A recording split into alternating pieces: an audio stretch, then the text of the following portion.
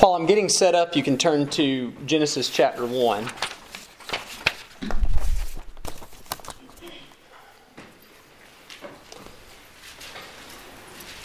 I wanted to spend just a moment thanking everyone for their hospitality and it's making me the center of your attention at your meals. I don't want to be arrogant about it, but it is nice to have so many people asking questions about you and wanting to get to know you. And all the food has been good, and the conversation has been very enjoyable. So I want to thank everybody again for having me. For those who are from other congregations or visiting and are not aware of the topic that we are dealing with this week, it has to do with the way that we think about Jesus' response to us. That's one way to say it. I try to think often as I'm learning more about Jesus, how does he speak? What does his tone of voice sound like in a given situation? What mannerisms, what facial expressions and body language might he have? And I am not given all of that in Scripture. And so as a person begins first reading the Bible and they read stories, especially in the Gospels, and it will say, and he said, we don't know exactly how he said the thing that he said. And I think as we grow in Christ, we will learn that more, but it's kind of for the rest of our lives we're learning that. I want to know how he would speak in this given situation, because if I'm in a similar situation, I want to be able to speak like that, or the way he would have me to speak. And we started Sunday morning by talking about Adam and Eve hiding in the trees in the Garden of Eden. And the reason that we did that is because when I read that story, I wonder to myself, what were they thinking? They're afraid. I know that they realized they were naked and they were ashamed and hid themselves. But I do wonder, and I cannot guarantee any of the thoughts they had, but I do wonder what kind of other fears maybe they could have had at the time. And I compare that to the kind of fears that I have in the presence of God when I consider my relationship with him. There are times where I feel like God would be very angry with me. There are times where I'm very much wrong about the way he would think. And one of the examples that I gave yesterday was the Bible doesn't call it this, but I try to take a prayer walk where I envision that Jesus is there walking with me around the neighborhood. I know that he is actually with me, but I try to imagine, if he were standing here walking with me and I'm going to have a conversation with him. And at some point, especially I maybe am going to share with him something difficult, something that I've done wrong recently, what kind of fears may be going through my mind as I consider how is he going to respond. And certain people in that situation might think that, let's say they're taking that walk and they confess a particular sin to him. I bet I would get several different responses if I gave you an exact, all right, here's the sin that you've committed and now you're about to tell Jesus this thing that you've done. What do you think he would say and how do you think he would say it? I think it'd be impossible for everybody here to give the same answer, and I think different people would have a different personality of how Jesus would say it. And it's not our whole task to know those exact things, but the more that we reach for those things, I think the better we can understand Jesus and the better we can respond to others. Some people taking that walk with Jesus, they may think that when they tell him this big failure that they've had, that all of a sudden he's just going to look at them with disgust and say, I just can't believe you. And all of a sudden you get this feeling as if Jesus doesn't even want you nearby. And I wondered to myself, did Adam and Eve have any of those kind of thoughts? Maybe not immediately, but when they were cast out of the garden, I do wonder what concerns they struggled with when they considered the way Jesus thinks about them. And so all this week, I'm trying to find ways in Scripture to be more confident about the way Jesus would feel about me in each situation. And then I hope that helps you as well. So we talked about that. And after we spent time doing that in the evening, we also talked about Jesus' relationship to the sinner and especially concerning forgiveness. We talked about Asaph's psalm in Psalm 77, where he asks, is God ever going to be favorable again Can I even be redeemed is the question. And I think when we examine stories like Manasseh and the thief, we found out that he can. Now, after that 5-minute intro again, I hate to take that much time doing that, but I feel like maybe it's necessary for the newcomers here tonight.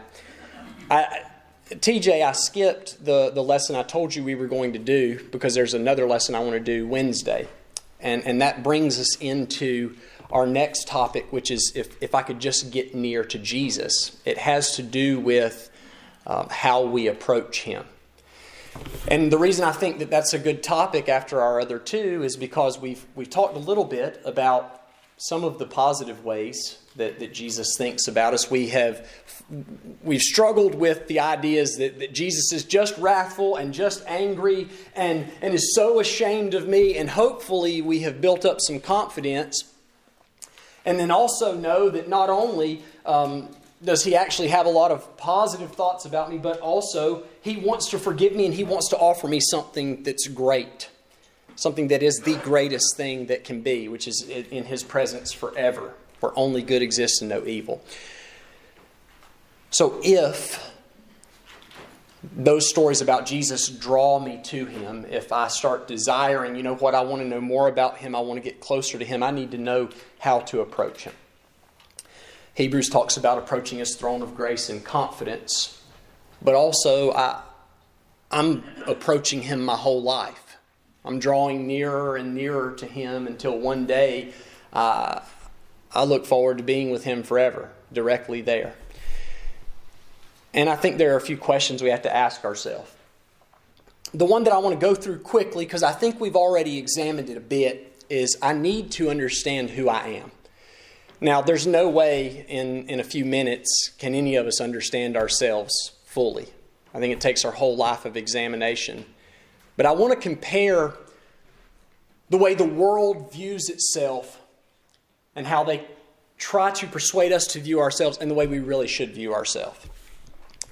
If I were to ask you, how do individuals in the world who are separated from Christ often picture themselves? What do they think about themselves? One of the very first things that's going to come up is pride. People in the world design themselves in their own image. And they look out to the image of other people in the world to also try to take things that they like, the quality of this person, I want to adopt that, but they oftentimes look at the wrong example. And so that results in a very prideful person, someone who pursues the desires of their own heart, or what oftentimes the world will call pursuing your dreams. And many times it comes at others' expense, and people are okay with that. And the world is very competitive against one another. Also, people in the world will, if you'll remember, we talked about this in Bible class a little bit, the relationship with Cain and Abel. The thing that Cain said to God when God asked him about Abel was, "Am I my brother's keeper? Am I accountable or responsible for him in any way?" And the world kind of pushes away from that as well. So you don't worry about everybody else. You focus on yourself. As long as you do that, you'll be fine. Oftentimes they act like death is also not very much a thing. They tend to not fear it, or at least claim that they don't, saying there's nothing after this life. And ultimately, I don't think anybody would doubt that the world runs away from morality. They are very immoral. And so that is how worldly people view themselves. But how we are supposed to view ourselves, it does begin in Genesis chapter 1, where I had you turn, starting in verse 26. God said, "Let us make man in our image according to our likeness." And then you'll talk about dominion over the things He's created. But just that phrase, "in our image according to our likeness," I think that points back to the topic of our lesson. I'm trying to find out what Jesus thinks about me and the way that He would mold me and sculpt me to be the right person. And He's the perfect example of that. That's far different from the world looking out at the people that they claim are great, successful people And then they look at the story of humble Jesus and they don't want any of that. That's not a king. That's not power and strength. But this is exactly what God wants us to be. When He said, let us make man in our own image, it has to be pointing back to Jesus. What He was looking for is a man and a woman that would act like Jesus.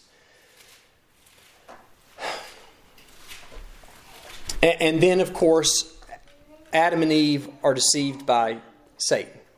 Eve is deceived. Adam just willingly does this thing, and they sin. And they begin their journey of their own image, a battle between spirit and flesh that Paul talks about for us, I believe, in Corinthians. So I'm somebody that was made to be like God, even though Satan attempted to deceive us and say, actually eating this fruit is what will make you like God. In Genesis chapter 3, and this also speaks to God's relationship to us again, is the fact that even though they were spiritually separated from God or had spiritually died for a time, God still spared them. Gave them an opportunity, even though the earth was cursed after that, gave them an opportunity to continue to pursue their marriage, children, and their relationship with God. And so I think that's something that's vital for us to understand too, is who I am. It's not just somebody that's supposed to be in the image of God, but I'm also somebody that was spared by God. When I did sin, God did not immediately enact the punishment that I deserved and spared me and was merciful. One other thing, and maybe Genesis 5 would remind us of this more than most, is something that the world often does not remind themselves of. If you go to Genesis chapter 5, there is a phrase in Genesis chapter 5 that will come up time and time again. Maybe you've heard this before. But a preacher reminded me of this a couple years ago, and he actually told me that this chapter had an effect on bringing someone to Christ. And you'd say, this is just a genealogy. What does that have to do with anything? But it was a phrase that man kept hearing over and over again as chapter 5 of Genesis was read. And we won't read all of them, but we'll start in verse 1. This is the book of the generations of Adam in the day when God created man. He made him in the likeness of God. There it is again. I'm supposed to be like Jesus the best I can. He created them male and female, and He blessed them and named them man in the day when they were created. When Adam had lived 130 years, he became the father of a son in his own likeness according to his image and named him Seth. Then the days of Adam after he became the father of Seth were 800 years, and he had other sons and daughters. So all the days that Adam lived were 930 years, and he died. Seth lived 105 years and became the father of Enosh, and it will talk about his sons and daughters. And then in verse 8 it will say all the days of Seth were 912 years and he died. And then verse 11 will say and he died. And over this man heard that phrase and started thinking, you know what? Everybody that I look at in my life at some point has either passed away or will pass away. And you have to recognize that too. That's the sad part of the story. I know I'm going to pass from this life. And I've been spared by God. I'll only be spared for so long. So who am I?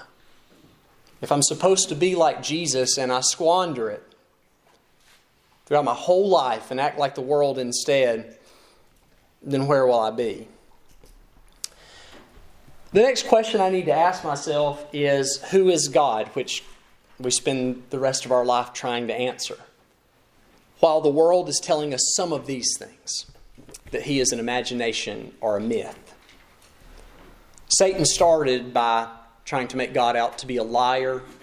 And I think it went deeper than that. It was convincing Adam and Eve that God was trying to trick them. He actually had bad intentions, right? That's what Satan wants you to think. And the world will do that. If they cannot convince you that He is just never existed or does not exist, then they'll take the other route of trying to say, well, really, he's not really in favor of you.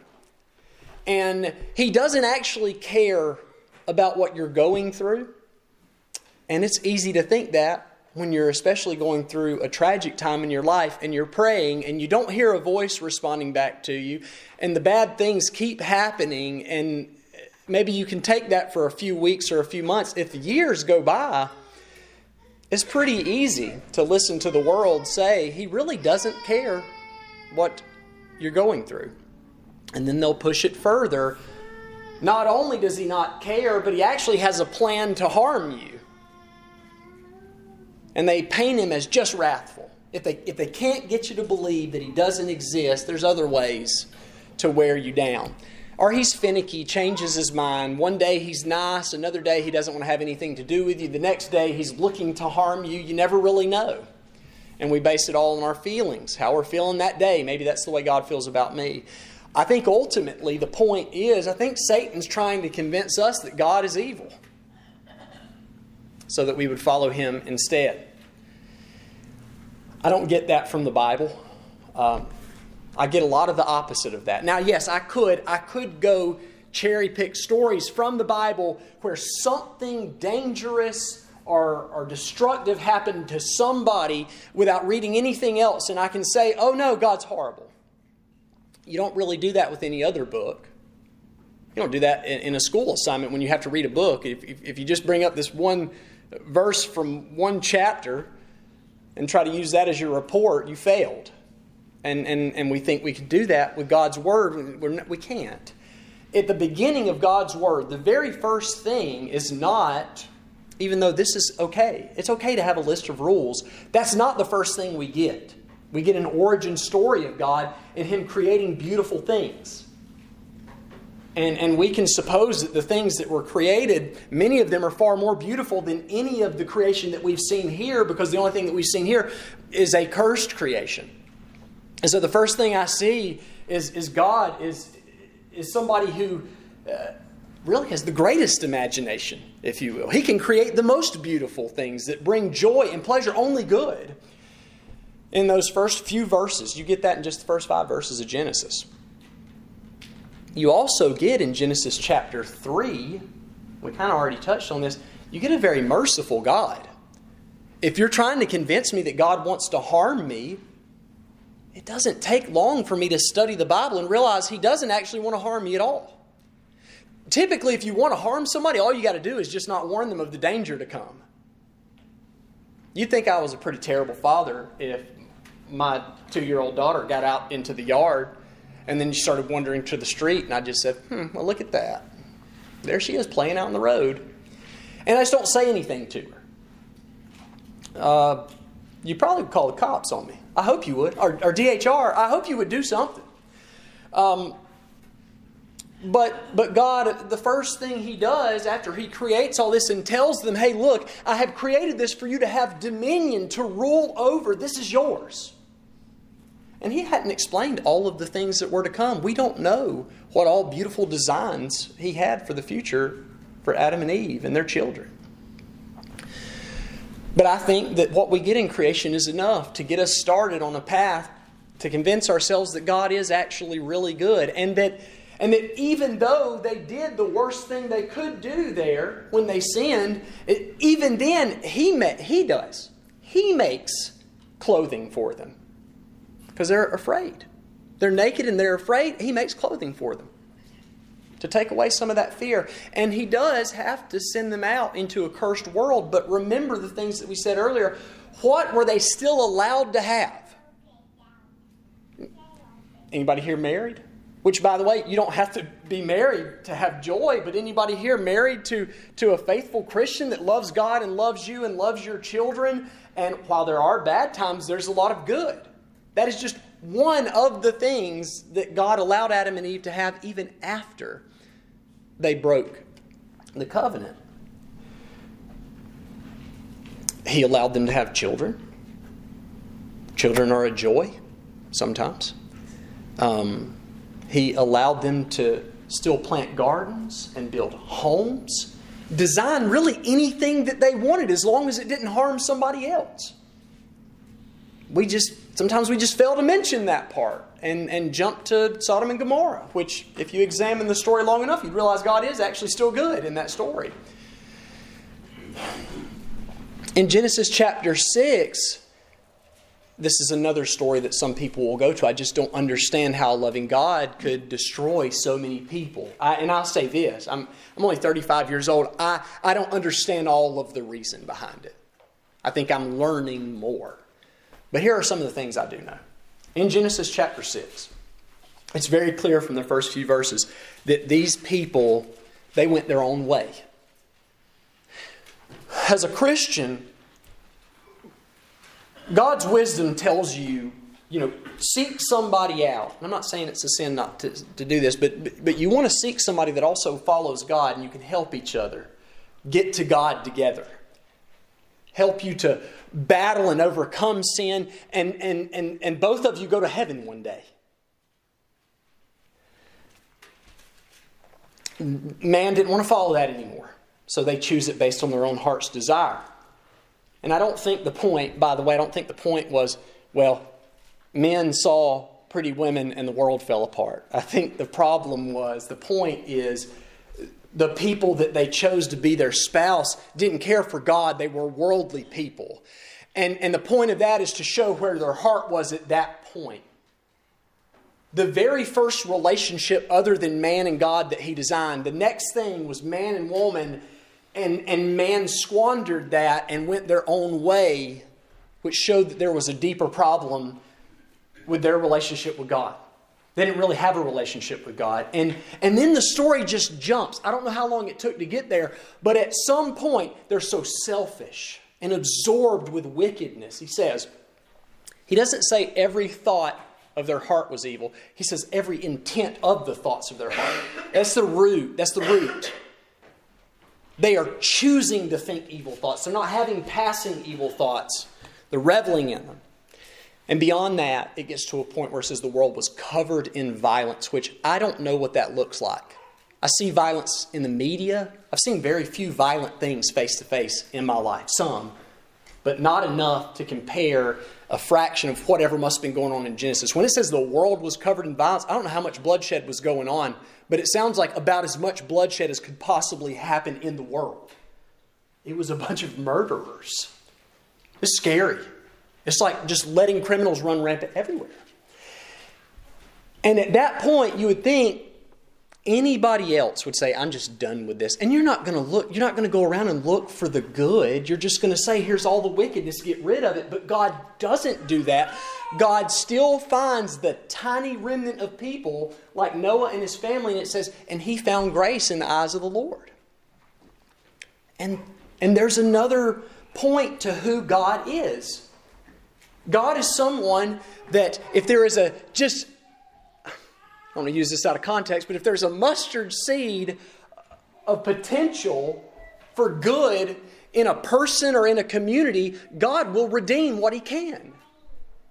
And you got to look for that. That's not what we often look for in Genesis 6, but that's what's going on. And even beyond that, just like our story with Manasseh, a person you would think, why would anybody try to redeem him? Why would anybody try to redeem all of these violent people that lived on the earth?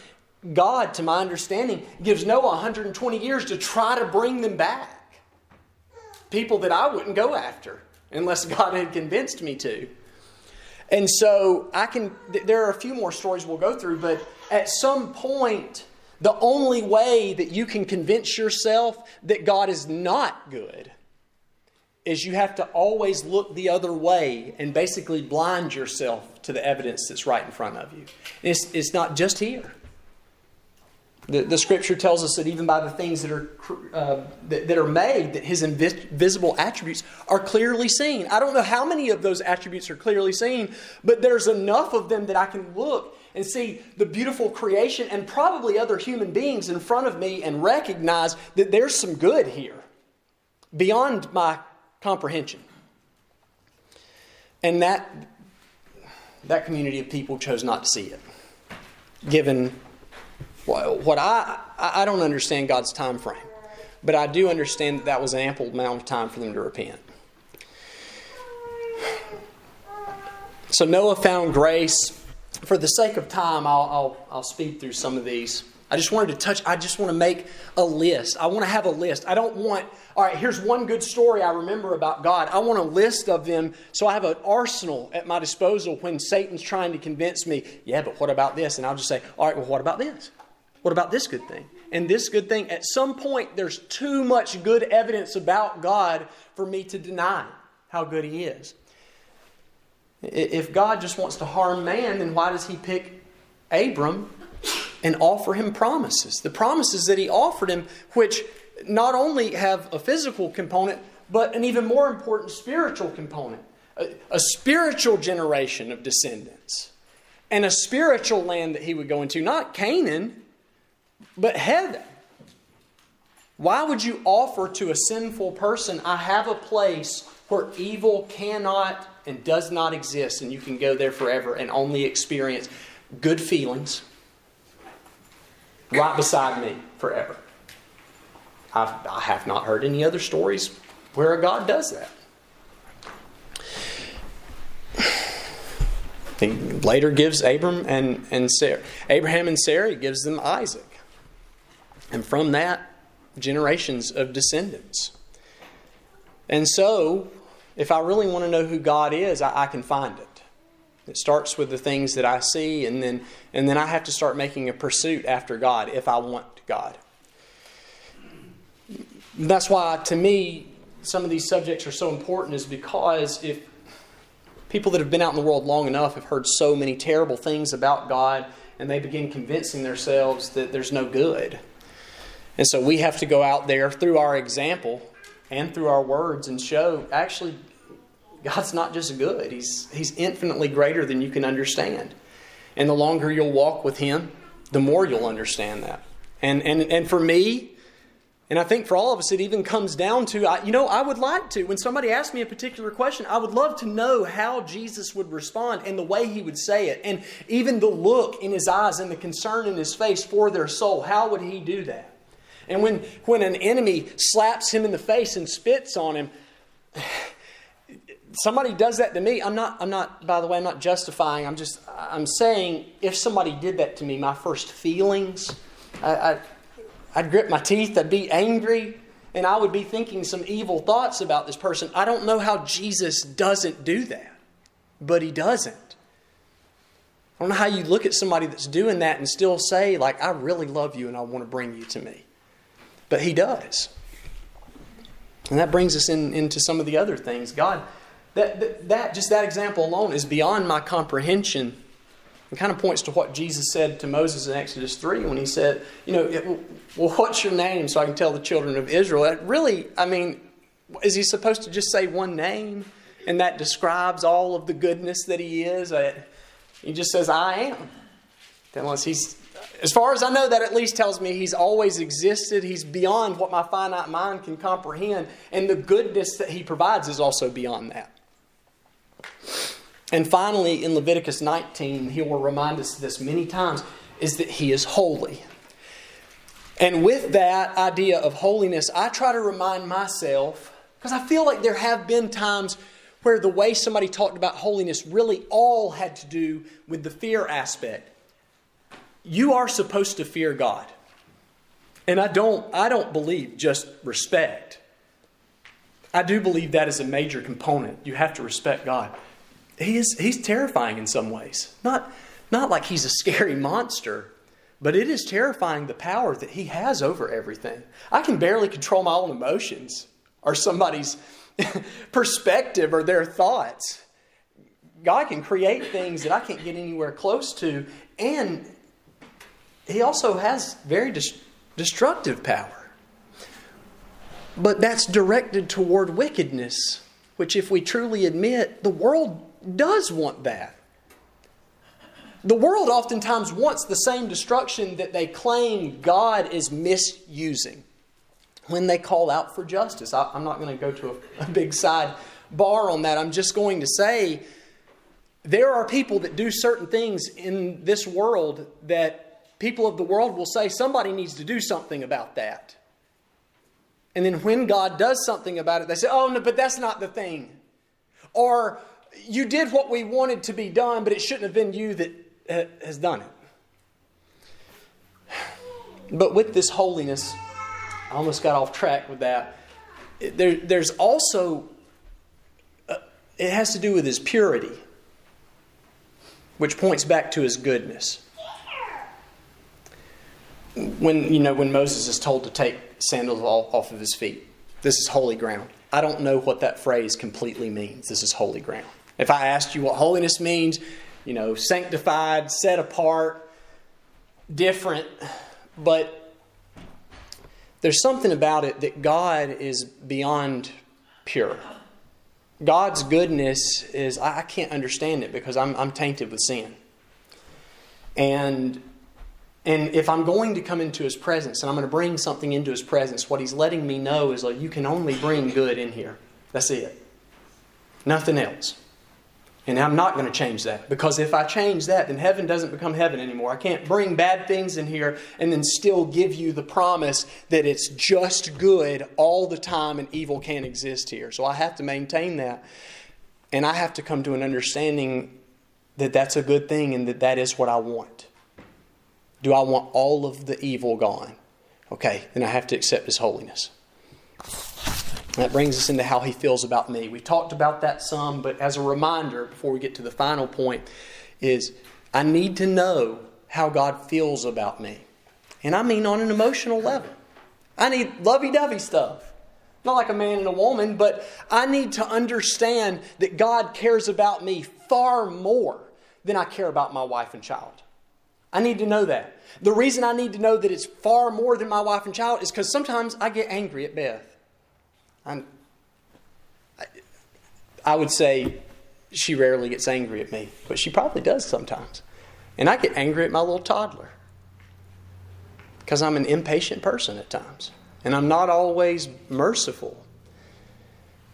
And if the only thing I can look to is my example or somebody else that's flawed their example and say, well, I guess there are times that God is just, really sick of me. I'm not going to feel very confident about Him. And if I start to think that He's just as impatient as I am, and He gets just as angry at me as I do at other people, then I'm not going to feel very confident about my relationship with Him. But thankfully, in His Word, He has reminded me several times that He's a lot greater than that. And not in a condescending sort of way. He lets me know why I am the way that I am and the struggle that I'm going through, the spirit and the flesh. But He also lets me know that He's separated from that evil and always has been. And so since He's always been separated from evil and always will be, He's able to act in a much better way than I am. The world says that He's merciless, that He's busy with His own plans, that to Him He's everything and we are worthless in His eyes. He enjoys confusing and harming me. It's almost like, I don't know if everybody will be familiar with this, but I watched a play many years ago, and it comes from a story, it's called The Monkey's Paw, where you can, with this object, you can wish a good thing that you want to happen, but there's always a downside. It's kind of like a genie that's tricking you. There'll be some good, there's going to be some bad that comes with it around the corner. That maybe He's like that. And that's going to put me on edge when I'm praying to Him. I'm going to think there's something around the corner. He doesn't have my best interest at heart. And that He hates me and finally He wants to punish me forever. And if Satan can trick you for the rest of your life, if you're willing to be tricked into thinking that really what God wants for you is bad, then you're going to find yourself following Satan, who actually intends harm, who actually fits the category of all these things that I've said and far worse. God is for us. We don't have to go back to Genesis, but let's start with that as the root. Let's look at how He started the relationship, what He designed, and how much He wanted that to succeed, that He would warn us of the bad things that could happen if we took a different way. The times that I'm very weak, which I don't think I'm just being self-deprecating, I feel weak most of the time spiritually. I feel weak when I'm trying to share the gospel with somebody. I hesitate, I feel timid, I'm stuttering when I'm trying to talk to them about something simple, and I'm afraid, and I hate to admit that, but it is true. I've had to wrestle with that for years, and I don't feel like I have much courage. If we don't have to turn here, but if you turn to Joshua chapter 1, you'll see that's not the case with God. What God wants, yes, in this flesh, you can be rather cowardly. with not very much strength at all. If you try to draw on just your own strength, this sinful, tainted flesh, you're not going to go far. But God has an infinite amount of courage and strength that He's willing to provide by just asking. Which, if that relationship was offered with anybody else, a friend comes, this will be your best friend if they come by and say, anything that you need, I got it. And they mean it. And anytime you ask, you get the thing that you need. You'd say, that's my best friend. God offers that. Story after story. In 1 Samuel chapter 1, what some people may seem frivolous is Hannah. Some people may even think it's selfish. You're just worried about yourself. You know what? There are other people that are barren and they can't have children. Just move along and forget about it. And you know what? Sometimes that prayer doesn't get answered in the way that people want.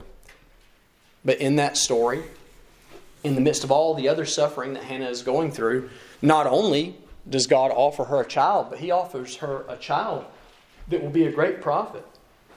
An attempt to help the children of Israel, who oftentimes don't want very much help.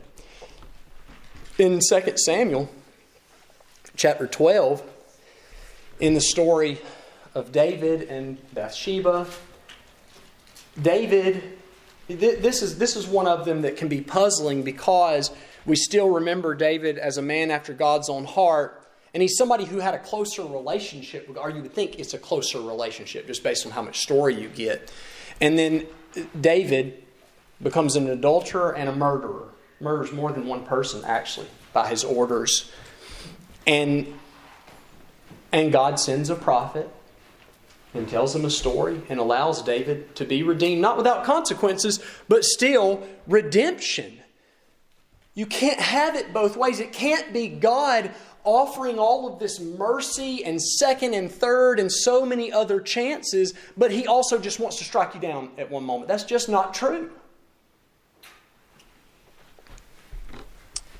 We don't have time to talk about Manasseh, and I think we talked about him enough yesterday. Manasseh is one of the worst people that ever existed on the planet. That's what the story reads to me. And when he cried out to God, it was in a situation where, of course, you would cry out to God. Your whole life is over. You have nothing left to lose. You're in the biggest distress of your life, and then you call out to God. And God says, okay. And He's happy to have you back. And we talked about the thief, and we skipped tonight talking about Peter. Peter was supposed to be one of His best friends. I don't think God shows partiality, but in Peter's mind, Peter's supposed to be one of His best friends and betrays Him with cursing and swearing. I don't know that guy because he didn't want to be crucified like Jesus. If you believe all of those stories, then the next step, and the final one tonight is the question, then how do I draw near to Him? Which is another thing that I think we'll be learning the rest of our lives. In James chapter 4, starting in verse 7,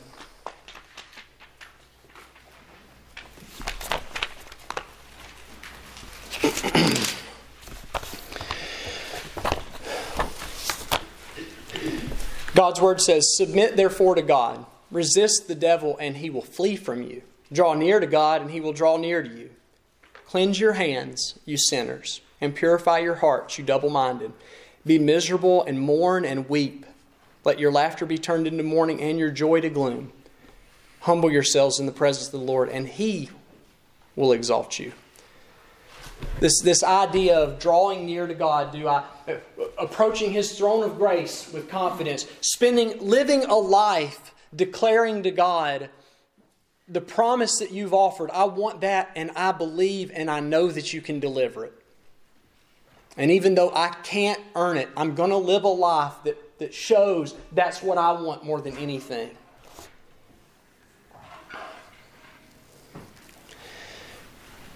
We talked about Moses.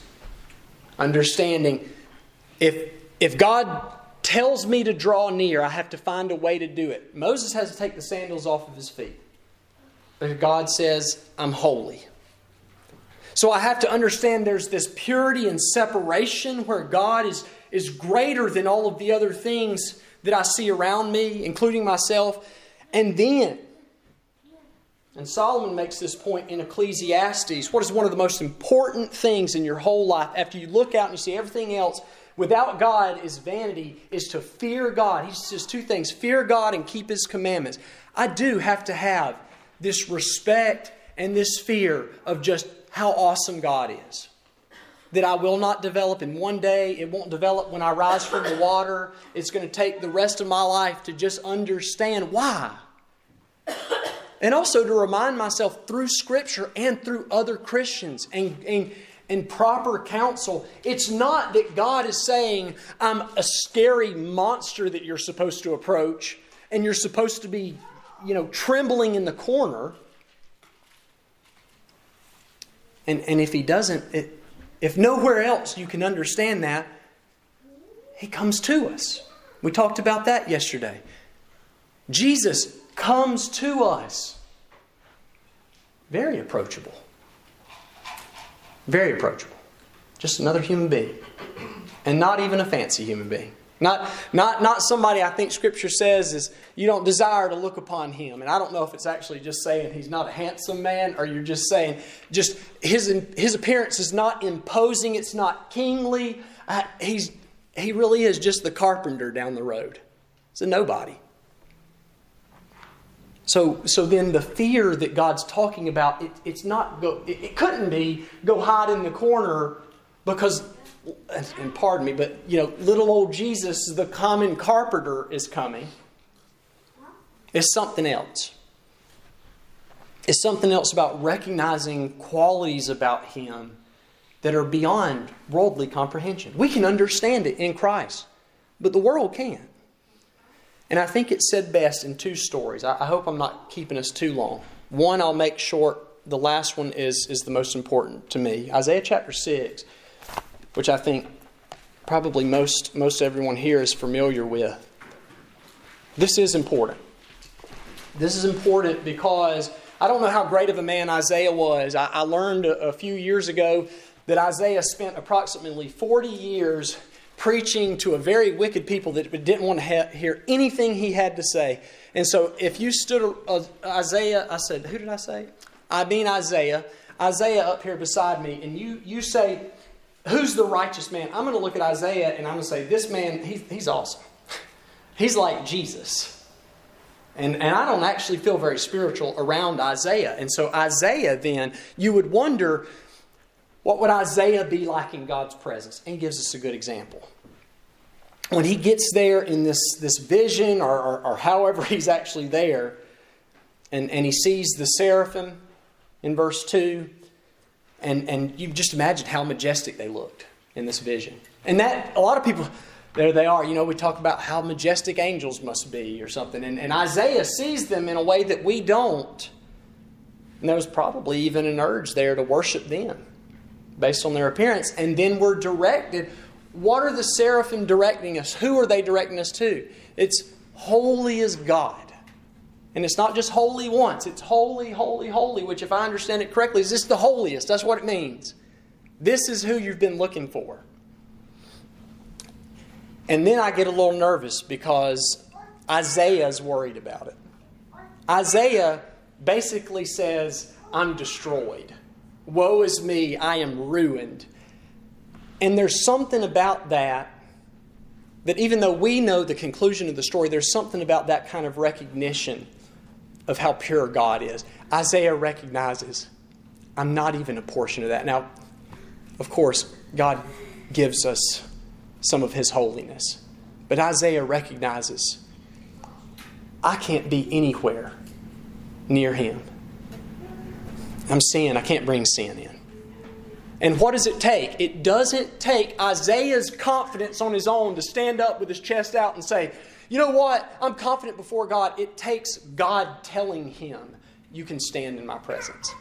It takes God saying, I've purified you. And so then he's okay. So there's that element of it. And then finally, this other story, which I'm trying to work on. It's in Matthew chapter 9. In Matthew chapter 9 is the story of a woman who I think, just like us, questions her relationship with Jesus, questions just exactly who He is, doesn't know how He would feel. Maybe she doesn't want to bother Him because He's God. He's got so many things going on. Why would He be concerned about little old you? So in Matthew chapter 9, it's real short. Verse 20. A woman who had been suffering from a hemorrhage for 12 years came up behind Him and touched the fringe of His cloak. I watched a show recently called The Chosen, which I'm not promoting, I don't know if there's doctrine behind it. The episodes I've seen, it usually just tells the story of Jesus. And you kind of get more of these reactions.